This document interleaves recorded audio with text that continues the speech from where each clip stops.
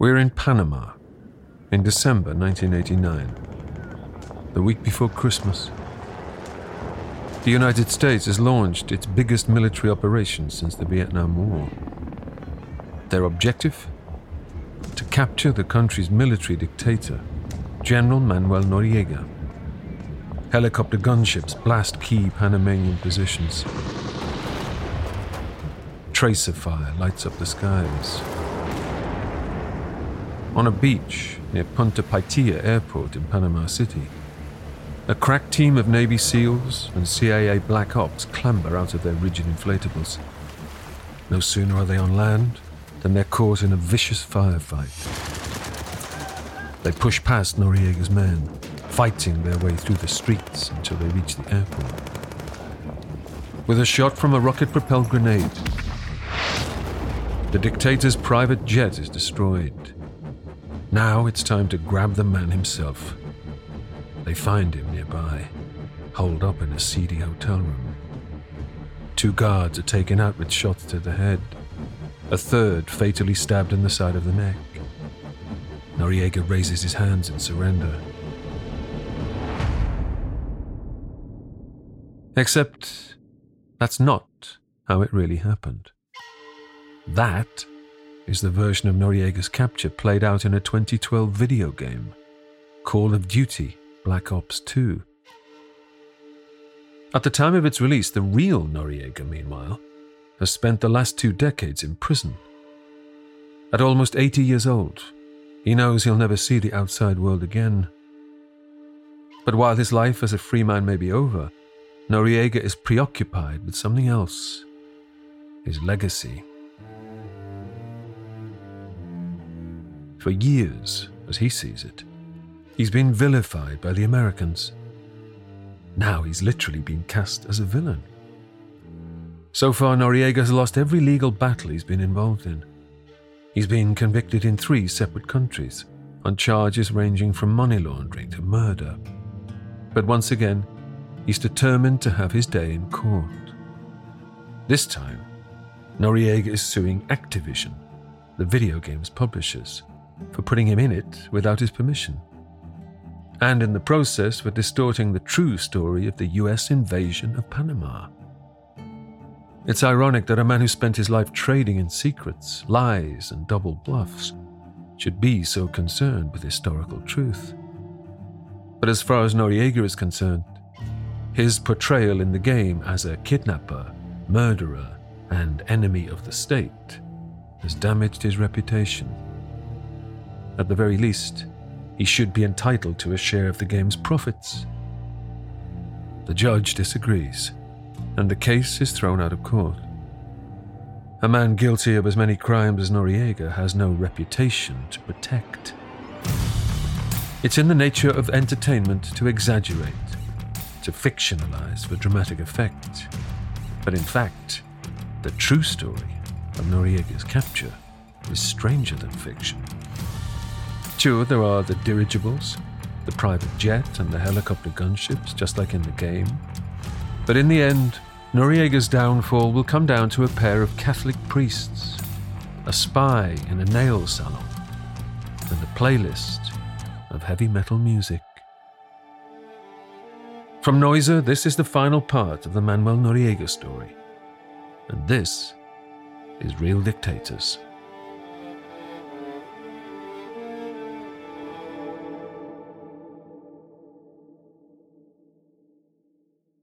By late 1989, Noriega has gone from a US asset to a liability.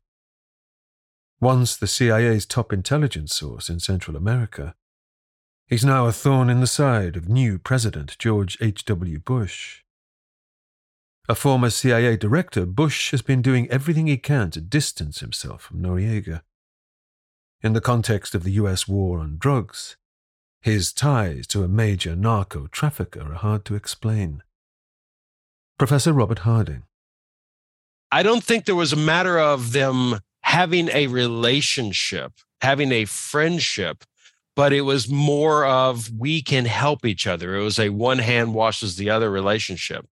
And the fact that later Bush himself would order the invasion that would bring down Noriega was no different than, one might say, a boss who ends up firing an employee, right? It's just business. It's nothing personal. Right now, Bush is desperate for Noriega to disappear. But so far, every effort to get rid of him has ended in failure. Professor Margaret Scranton.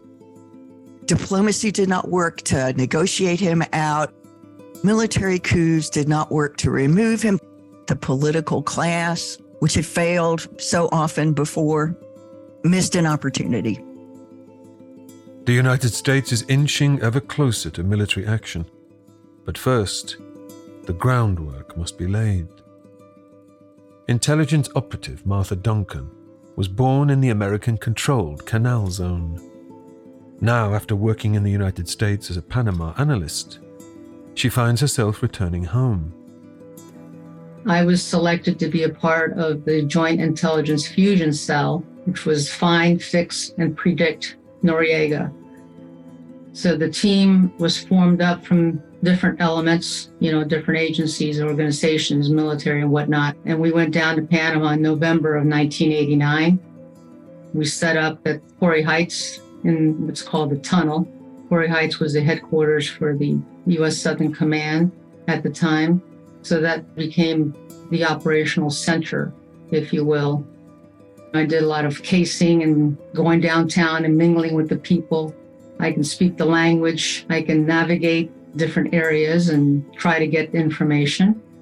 I made it a routine to jog up and down the causeway, which I used to do when I lived there, because Noriega had special units that were assigned to the causeway. And during those jogging times, I would stop and chat up the guards at the gate and had my little running shorts. And the guard at the gate was too pleased to talk with the chica and just see how things were going. And there was one home in particular that was known as the witch's house. And Noriega was very much into voodoo, into Santeria. So he would frequent the place quite a bit. And so that was one of the spots that I would look to see if I see any activity, any vehicles, and if Noriega was there or not. By this point, the Americans have been planning a possible military intervention in Panama for over a year. Known initially by the codename Blue Spoon, the invasion plans now take on a more bullish moniker: Operation Just Cause. U.S. General Colin Powell, chairman of the Joint Chiefs of Staff, explains the name change in his memoirs. Even our severest critics would have to utter "just cause" while denouncing us. No president could have ordered something like this if the military had been opposed, especially an institutionalist like Bush 41. It's like a Rubik's Cube, and things are aligning more and more in favor of a military operation to capture Noriega. Noriega, meanwhile, seems blissfully unaware of the danger. But throughout the final months of his regime, he repeatedly provokes the Americans, almost as if he's daring them to come after him. Noriega thought he was so indispensable he could say and do whatever he wanted and was going to be invulnerable. This invulnerability starts to get broken down near the beginning of 1989 when his military, the PDF, start to do things that don't allow Bush to ignore him anymore. The PDF decides that they're going to inexplicably seize 20 school buses full of children from U.S. military and civilian personnel. And at this point, President Bush declares with some irritation that amateur hour is over. That starts a very rapid buildup over 1989 of military personnel into the Panama Canal. Whether or not they were trying to intimidate him into leaving, we'll probably never know, but certainly they were getting ready in case they had to move. As Southcom, short for U.S. Southern Command, oversees the American military buildup, Noriega gets jittery. He heads to the National Assembly where he gives a speech, the wording of which will prove critical. Professor Michael Conniff. Noriega went to the National Assembly and gave a speech in which he said, the United States has put us in a state of war, meaning that the sanctions and the threats and so forth, and upping defense forces in the Canal Zone. And the U.S. press immediately turned that around and said he declared war on the United States, which he hadn't. But he misspoke in a way that helped justify Bush's invasion. And the very next day, a U.S. Marine named Robert Pass was shot and killed in a private vehicle at a checkpoint near the PDF headquarters. There was 4 officers that were coming back into the Canal Zone after having dinner in Panama, and they were at a checkpoint. And the guard wanted them to stop and wanted them to get out of the vehicle, and they did not. They proceeded to continue, and the guard fired and killed Lieutenant Paz. So it wasn't like all right, we're going to get a U.S. personnel, we're going to line them up, and we're going to shoot them. It wasn't like that. But it showed just how the situation could spiral out of control. The shooting was perhaps accidental, perhaps it was in the fit of anger.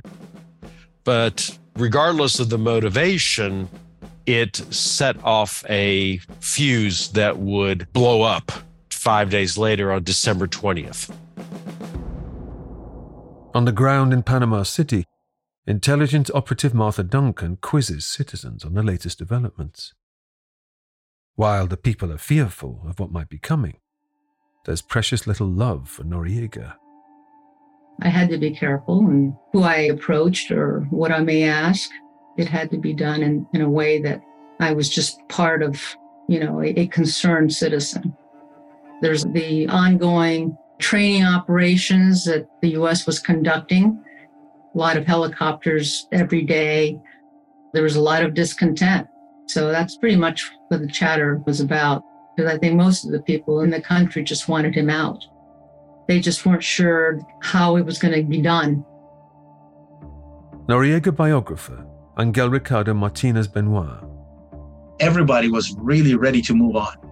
That is something that is true. No matter how you feel about Noriega, the truth is everyone was sick of him.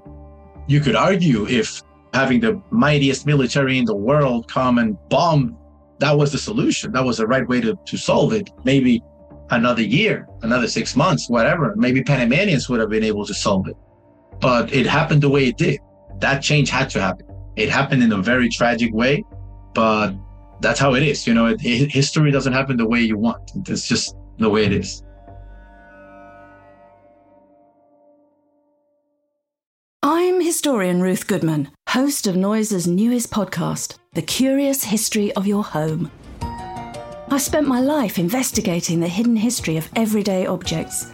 The vacuum cleaner in your cupboard, sleek and compact today, but when it was invented, it was literally powered by horses and took 4 to 6 people to operate. The minty fresh toothpaste by a sink. Well, if you lived in ancient Greece, you'd be washing your teeth with ground up bones and oyster shells. Double glazed windows? We owe those to a French king's odd fascination with oranges. The Curious History of Your Home explores the extraordinary in the ordinary. Listen to The Curious History of Your Home each Tuesday, wherever you get your podcasts. From award-winning podcasters Noiser, The Curious History of Your Home.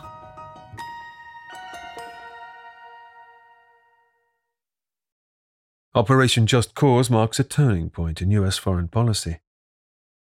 But would the United States really spend more than $150 million on a military operation just to arrest one drug trafficker? And why now? After all, the Panamanians have been living under military dictatorship for over 20 years. Like so much in the Noriega story, there's more to this than meets the eye. They were looking way beyond Panama. Nothing that happened, actually, not even the invasion, was about Panama itself. It was always about the chessboard. The Berlin Wall had fallen a month before, the 9th of November. So there's this feeling that the Cold War is over, that we're just entering this unipolar moment and it's now America's world.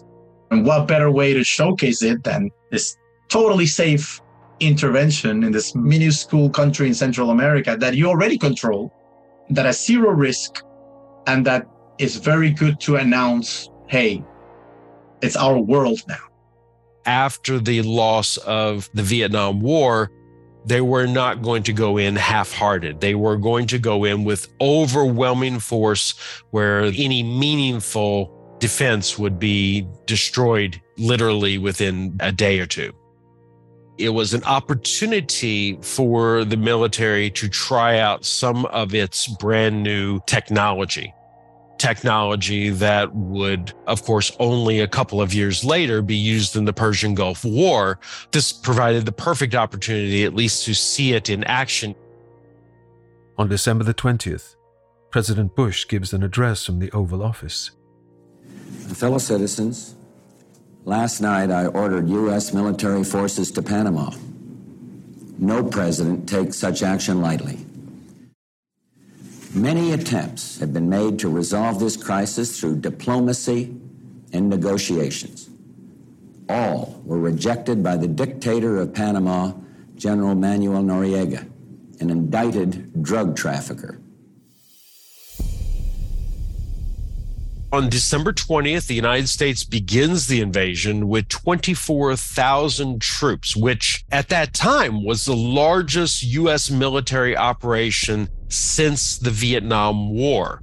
The United States comes in with not just overwhelming troop forces, but also, for example, they use these new stealth fighters to bomb areas of Panama City, particularly going after the PDF headquarters.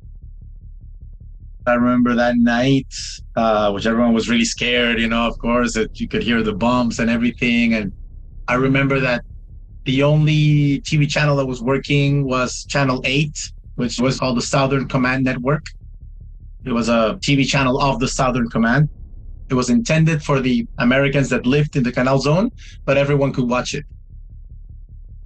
It was total chaos. It was like 4th of July. There was nothing but fire up on the skies, lights just everywhere.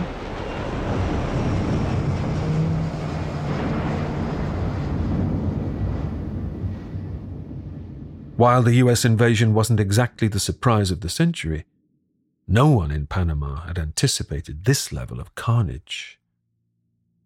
In the process of going after the PDF, the United States unfortunately ended up killing a number of Panamanian citizens because the Panamanian military had interwoven itself into the city. You can be against Noriega, but you can also be against the invasion. They came out and destroyed Panama's military apparatus because by that time, the Americans had come to the conclusion that there was nobody in the military that they could trust. So the entire experiment, which was actually of their own making, had to be discarded.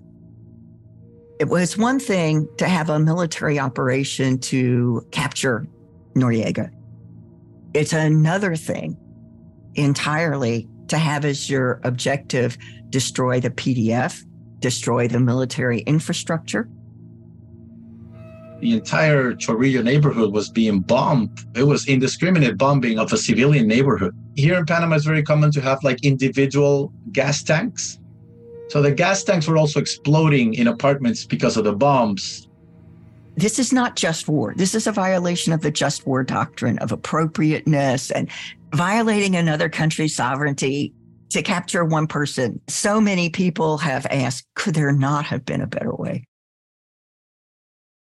With fires smouldering across Panama City, the true cost of the invasion becomes clear. 3,000 Panamanians is estimated to have lost their lives, and some 20,000 Panamanians lost their homes during the invasion. And also, public order was briefly lost, looting and vandalism became rampant, and the aftermath was absolutely insanity. I used to live in an 8th floor, And right in front of me, there was a branch of Banco General, which is one of the biggest banks in Panama. And I remember watching it being looted from my balcony. You know, I was a 5-year-old kid, and I was like just watching how they were trying to break into the bank. Amid such scenes of devastation, an obvious question arises. Was it worth it? For Panamanians on the ground, that's a tough one. The general impression I get is that while they certainly lamented the damage, lamented the loss of life, perhaps we could say it was a necessary evil to get rid of Noriega. It was a Band-Aid, if you will, that had to be torn off. I would say 99% of the country at that time thought, finally, we rid ourselves of this dictator, of somebody that has just ruined our country. We have gotten rid of this cancer in our country. But in fact, there's one thing the invasion hasn't achieved: the capture of Manuel Noriega. As the invasion begins, Noriega is boozing it up in a PDF nightclub, La Siesta. But when Panama City starts burning around him, he quickly sobers up. He spends the night on the run, flitting between a series of safe houses. By dawn, he's holed up in an apartment in the suburbs, along with a couple of cronies. Despite the best efforts of US intelligence, Noriega has given the gringos the slip. At Southcom headquarters in the tunnel, Martha Duncan is doing her best to track down the elusive dictator. I had established a hotline for people to call in with any sightings of Noriega. Have you seen him? Tell us where. So far, all the tip-offs have led to nothing. But Martha has a good idea of what makes Noriega tick. A lot of the individuals that were running this case thought that Noriega was in the jungles, that he had gone into the mountains. And I knew something about Noriega, that he just liked the perks of life. He liked the fine things in life. And he was not likely to be somebody who would be hiding under rocks in the trees or whatever. So I went to my boss and I said, I have an idea that if I go after the mistress, she may have information about his whereabouts. And he says, give it a try. Noriega's mistress is a young advertising executive called Vicky Armado. Martha's been gathering intelligence on her for some time. Her source, the high-end beauty salon where Armado is a regular.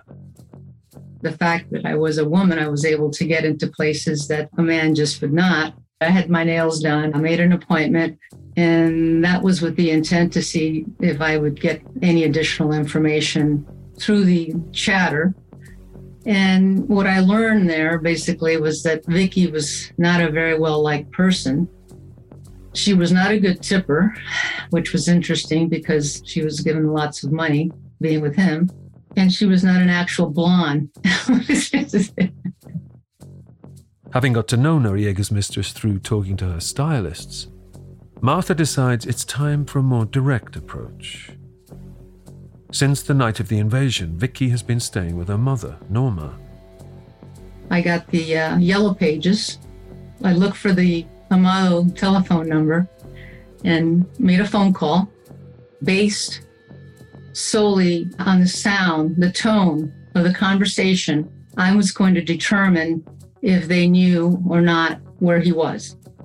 From now on, Martha will be Maria, a friend and confidant of Noriega.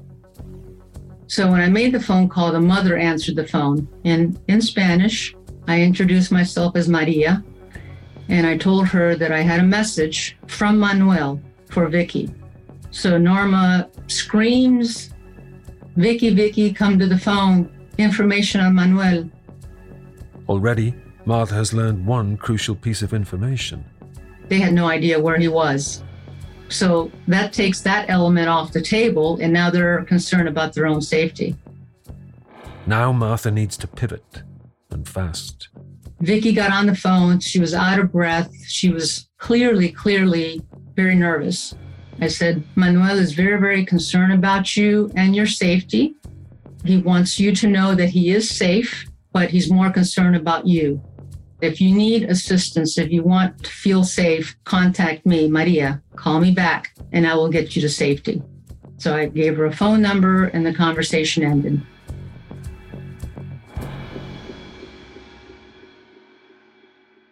Now it's just a question of waiting. As the search for Noriega intensifies, Martha can only hope that Vicky will get desperate enough to return her call. The U.S. military is going house to house. They're looking for anybody associated with Noriega, and of course, she's a high-level target. Finally, the phone on Martha's desk rings. Vicky wants to meet. And she says, I am very fearful of my life. The gringos are just going from house to house, and so I need you to help me. Martha has hit pay dirt. She's earned the trust of a Noriega insider. Even if Vicky doesn't know where her boyfriend is, she might just hold the key to finding him. So I then provided her a location, gave her time, and said, carry a beach bag in your right arm, described the vehicle that I would be driving, and that I would drive up quickly to her, roll the window down, and give her my name, and she just was to get into the vehicle. She got in the vehicle. I took a drive in a circuitous route, making sure that someone is not pursuing the vehicle. There was silence, by the way. She was just frightened. Martha brings Vicky to a safe house in the American-controlled Canal Zone. And then when I drove into the Canal Zone is when I can sense her turn and looks at me. And then she asked me, where are we going? And I said, to a safe place. And she says, are you working for the gringos? And I said, Vicky, I was asked to bring you here to make sure you were safe. So let's proceed with that. Took her upstairs, showed her to the bedroom. And she goes in, and I just heard her crying. Let her alone for a couple hours. Then I knocked on the door. I had some dinner ready, and slowly but surely kind of try to reintroduce what the next phase would be. Meanwhile, despite $1 million bounty on his head, Noriega's whereabouts still remain unknown. The Americans have their eyes on the Cuban and Nicaraguan embassies. With US troops overrunning the country, it seems plausible he might seek asylum with a friendly regime. As it turns out, they're not far off the mark. Only the country Noriega has decided to approach is a little more left field. By the afternoon of Christmas Eve, the fugitive is waiting in a Dairy Queen car park. He's dressed in a t-shirt and Bermuda shorts, with a baseball cap hiding his pockmarked face. A Toyota with tinted windows pulls up, and Noriega gets in. At the wheel is a Catholic priest, Father Xavier Villanueva. Villanueva is no fan of Noriega. In fact, every time he leads Mass, he offers prayers for Hugo Spadafora, the popular dissident who was brutally murdered on Noriega's orders 4 years earlier. But, as a good Catholic, Villanueva also believes in forgiveness. And a friend of his called Sebastian Laboa has offered Noriega sanctuary. Sebastian Laboa is none other than the personal representative in Panama of the Pope.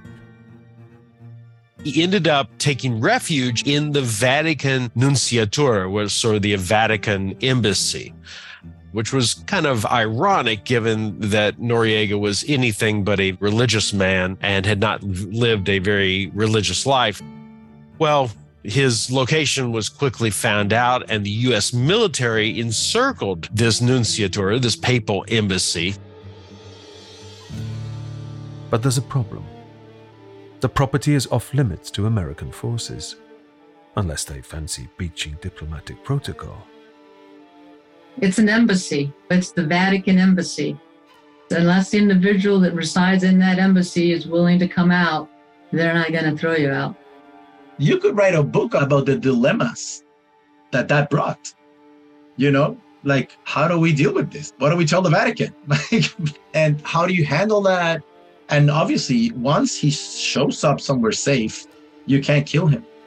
So you need to handle him legally. For Laboa, too, it's a delicate situation. Laboa, he was in between a rock and a hard place. On one hand, he had this very vile creature who he was morally obligated to help. And on the other hand, he had the strength of the U.S. military outside. So I think he felt it was his absolute mission to do the best he could to convince his guest that it was in his best interest to leave. Noriega spends Christmas Day at the Nunciature, but it's not exactly a festive occasion. Outside the front gate, Laboa engages in an awkward discussion with American General Max Thurman.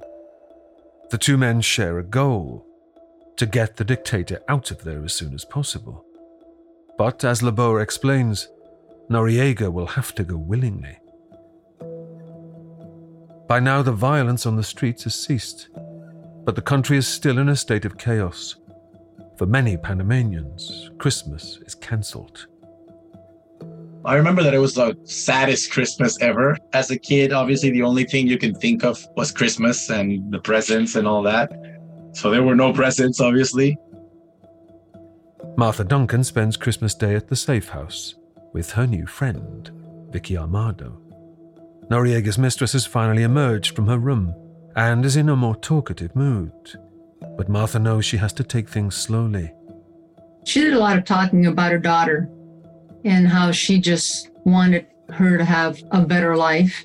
We went back to talking about her childhood days and her own family, and we did have a better meal on that one occasion. I wanted to make sure that she did get her rest. It wasn't just an interrogation continuously. With Noriega refusing to budge, Martha is beginning to think that Vicky may be even more valuable than first assumed. Because if anyone can persuade the general to surrender, it'll be the woman he loves. But first, Martha has to win back her trust. Her own feelings about Vicky and her boyfriend don't come into it. I actually had a lot of disdain. I thought to myself, how could you even fathom being with somebody that has ruined our country? So it was an act. It was absolutely an act. But I had to ensure that I showed empathy, that I really cared for her as a human being. And at one point I asked, do you really think that Noriega helped this country, helped your country? And she couldn't answer that. She didn't answer it because the answer was obvious. She knew in her heart that he really was the cause for the country's demise. As the two women continued talking, Martha is formulating a plan. Her expression about Noriega, that he was a very proud man, but he was very arrogant and he wanted things a certain way. I then started forming some ideas about Noriega and perhaps a way to get him out of there. Meanwhile, at the Nunciature, U.S. General Thurman is putting his own unconventional plan into action. With no sign of Noriega surrendering, the military have decided to smoke him out with rock music. Huge speakers are positioned on the street.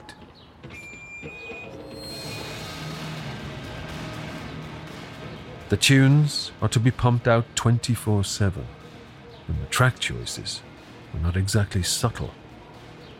Alice Cooper's No More Mr. Nice Guy, Bon Jovi's Wanted Dead or Alive, even the boppy classic Give It Up. But as much as the message is targeted at Noriega, the wall of sound around the Nunciature is intended to rattle the dictator's hosts as well. Laboa is pretty much telling him something to the effect of, my son, you need to face the music, no pun intended. And of course, I think he was looking to save his own sanity as well.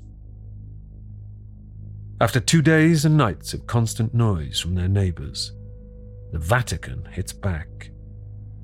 A spokesman declares the United States to be an occupying power in Panama and insists that the priests will not be intimidated. Reluctantly, the Americans bring the party to an end. Noriega still hasn't been dislodged.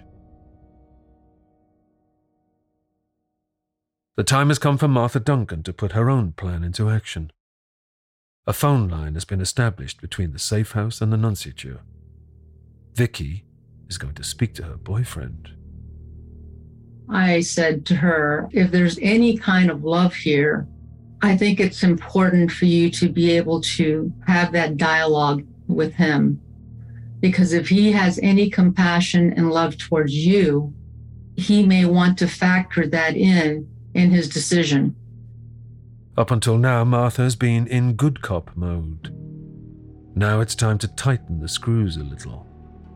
And I also mentioned that providing us assistance was very, very, very important. And if the assistance was not there, that it would impact her detrimentally in the future.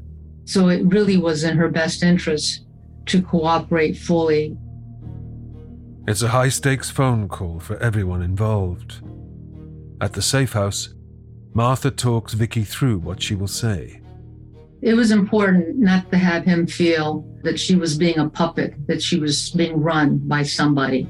I did not want any break in the conversation for him to even feel that there was somebody else prodding her. So spent a lot of time rehearsing these lines, but it was going to have to be from her heart. It was going to have to be something that could come across as being real. The call is placed. In his room, Noriega answers the phone. Nervously, Vicky begins to make her case. I do love you. I think that there is still the possibility that there's a future if you do come out of there and not go to some other country where I may not see you. And this has to have a better ending than where you're at right now. It's clear to Martha that the young woman is doing her best. Vicky has been successfully turned. The question now is whether Vicky can turn Noriega.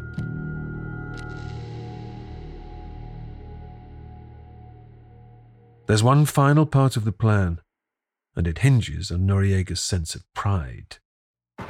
The military side of him was his life, and the uniform was something that he distinguished himself by. And the discussion then became, well, if he were provided his full regalia, that he comes out of the nuncio with that pride that he is still the man in charge. Coming out with your full pride in your uniform really establishes you as the person that you are. And I just want so bad for this to end. So he said, well, vamos a ver, we'll see. Permitting Noriega to exit the nunciature in his full ceremonial get-up would allow him to retain his status as Panama's military leader. But will that be enough for the dictator to take the bait? The army's top PSYOP specialists have already failed to manipulate him with rock music. Now, everything may hinge on Martha's psychological profiling of the man. He didn't say, I'm going to do it. But in the meantime, the military guys were sent out to get his uniform pressed and, get all of that stuff done and ready. For now, the lines of communication between safe house and embassy are closed. Like the rest of the country, Martha watches what happens next as it unfolds live on TV. Our last conversation with him was around 5 o'clock on the 3rd of January. And he came out the following night, I think about 8:45, in his full uniform and walked into the arms of the DEA. Outside the embassy, Noriega is placed in handcuffs and formally arrested. He will shortly be put on a flight to Miami, where he will await trial for at least some of his crimes. For Martha, born and raised in Panama, it's an emotional moment. Unbelievable. It really I mean, it solidified, it kind of closed the loop for me.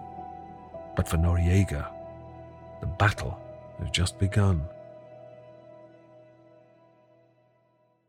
This trial would be a landmark trial because this would be the first time that a former head of state of a foreign government had ever faced criminal charges in an American court of law. For the prosecutors, securing a conviction is critical.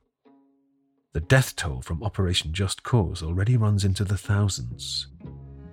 Sending Noriega to jail will go some way to vindicating the invasion. With the political stakes so high, it's not surprising that many see the outcome as a foregone conclusion. During the whole thing, there was this kind of atmosphere that he was going to get convicted no matter what. I mean, this was not an actual trial. This was a show. One thing that is a bit of a puzzle is why did not Noriega have a better lawyer? There's some speculation that his own lawyer was actually a U.S. government asset. So there are a lot of puzzles. As with all of these kinds of cases, evidence is a problem. And it's not that you don't have evidence of drug trafficking. It's making the connection to Noriega personally permitted this. Secret information or classified information was not allowed to be used in his trial to defend himself, because obviously a trial is public. I mean, I'm not saying it was a fraud or anything, but most of it is based on testimonies of convicted drug traffickers, like actual drug traffickers. And all the material that he would have wanted to use to defend himself, which is obviously the details of his relationship with the CIA, couldn't be used. And it's still classified. Imagine, 30 years later. With such stringent restrictions placed on Noriega's defense team, an obvious question presents itself. Is this really a fair trial? Noriega said no, it wasn't. But of course, the accused, especially in this situation, probably wouldn't say that it was. I doubt the people in Nuremberg agreed that it was fair either. And it's been reported that the trial itself was full of irregularities, some cash payments to witnesses in return for their testimony against Noriega. But nonetheless, this trial did proceed according to civil procedure. Ultimately, it seems like the charges were trumped up a bit, but it really didn't matter whether they were trumped up or not. He was convicted on 8 counts of drug trafficking with a few more of money laundering, and even they threw in racketeering for good measure. In July 1992, 2.5 years after the invasion of Panama, Noriega receives a 40-year prison sentence. Now approaching his 60th birthday, it seems likely he'll never know freedom again.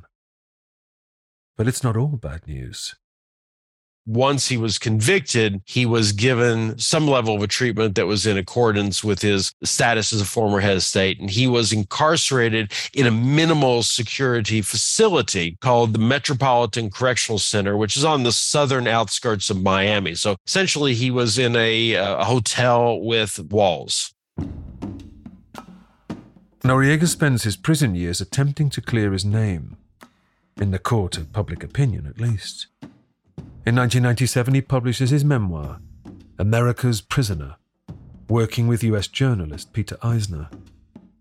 The book is a bullish defense of his years in power, and a damning indictment of his nemesis, George H.W. Bush. The way Noriega sees it, the former CIA director betrayed him for political reasons. He was just in the wrong place at the wrong time. By now, Bush too has been ousted, in his case at the ballot box by Bill Clinton.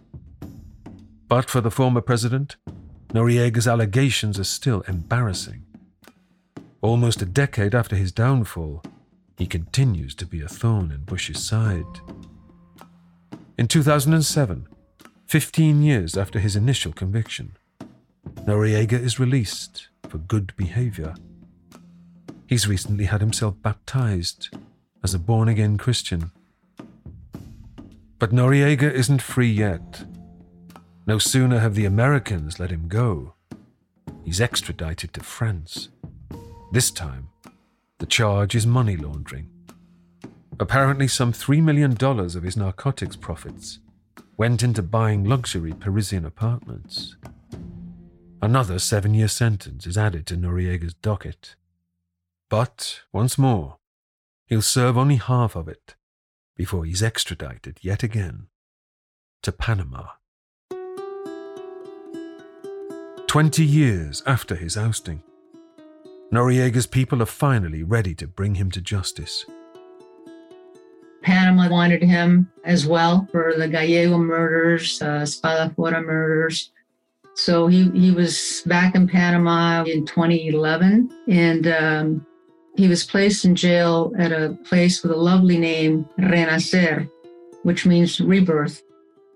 He would spend his time in prison continuing to advocate for his position, but there's no doubt that not only did he have health issues, but he deteriorated. What does the ex-dictator do? How do they spend their time? Who am I going to manipulate? And so I think it was kind of like withdrawal from having power. In Panama, Noriega's health takes a turn for the worse. He develops a brain tumor. He has surgery, but succumbs to a hemorrhage. He dies on May the 29th, 2017. Up to the end, Noriega has been protesting his innocence, but there are few who mourn his passing.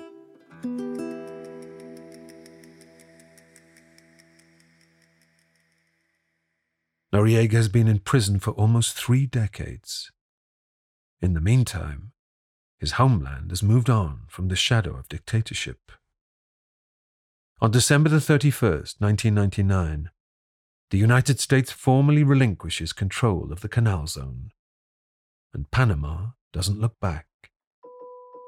It was an extraordinary instance of decolonization. The Panamanians got the canal. The economic growth has been phenomenal. It's become a hub of the Americas, the economic hub of the Americas, for commerce, e-commerce, banking, aviation, all of that is now centered in Panama.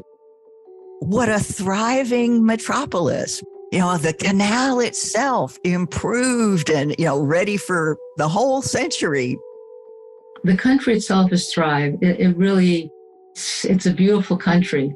Beautiful beaches, beautiful people. Panama has become a country that has now regained its force, its life, its heartbeat. Noriega's legacy in Panama, at least among Panamanians, is that this was the last and worst brush with dictatorship that they ever wanted to have. And not only from that point forward did Panama become a stable democracy, and has been ever since, but the Panamanians lost their taste for actually having a military. They have police, yes, but they abolished their military in Panama by constitutional amendment. And with that, Panama became one of the most stable democratic countries in not just Latin America, but also the world. In fact, currently, Panama ranks among democracies 37th out of 137 countries, which in the grand scheme of things is not too shabby. This is a dramatically transformed country. Today, while Panama's future remains bright, difficult questions linger, both about the Noriega years and the intervention that removed him. The Americans took so many documents during the invasion, thousands of boxes full of documents. No one in Panama has been like, okay, let's bring them back and let's just, start a project to see what happened. Everyone is, let's just better not talk about it. Occupation by foreign powers is never palatable. The Panamanian people didn't deserve that, and they were being punished for Noriega's misdeeds. We're still not sure how many died in the invasion. The loss of buildings through bombing, all of that left a real emotional scar, a trauma in Panamanian psyche. I went to the Human Rights Organization, And they were in the process of finding mass graves and victims of the invasion in particular. And the process of identifying remains, one of the unfortunate things about just the heat of the building burnings was that bodies were carbonized. I mean, they're just really, really hard to identify. Coming up with a death count, a victim count, having a complete accounting is hard. It's very convenient to make Noriega the scapegoat of everything. So everything gets centralized in his image. And then he was taken away. It was kind of like, okay, let's just pretend that he was the problem and let's just not deal with it. When the next time comes along, we might do it a little bit better. But to assume that the United States or any other major power would ever avoid dictators in the future would be a mistaken assumption. The United States continues, and to this day, all major powers do, deal with those types that ultimately are going to benefit them. One way to think about this is the famous saying of the French general and later President Charles de Gaulle, who said that states do not have friends, they only have interest. And therefore, if a country is your friend today or a dictator is your friend today, they may not be in the future. And if you have to turn on them, that's just the way the ball bounces.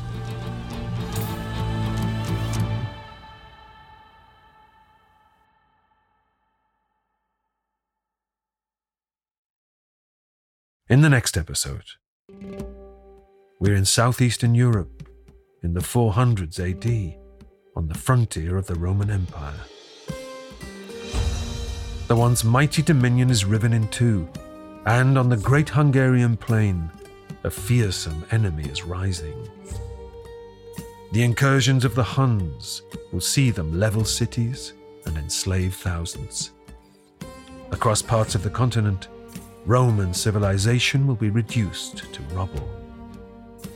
In life, and most certainly in death, the Huns' king will become a terrifying, iconic figure, the archetypal warlord, providing a model for would-be strongmen throughout the centuries since. The question is, who is the real man behind the nightmares? Attila the Hun, coming soon on Real Dictators.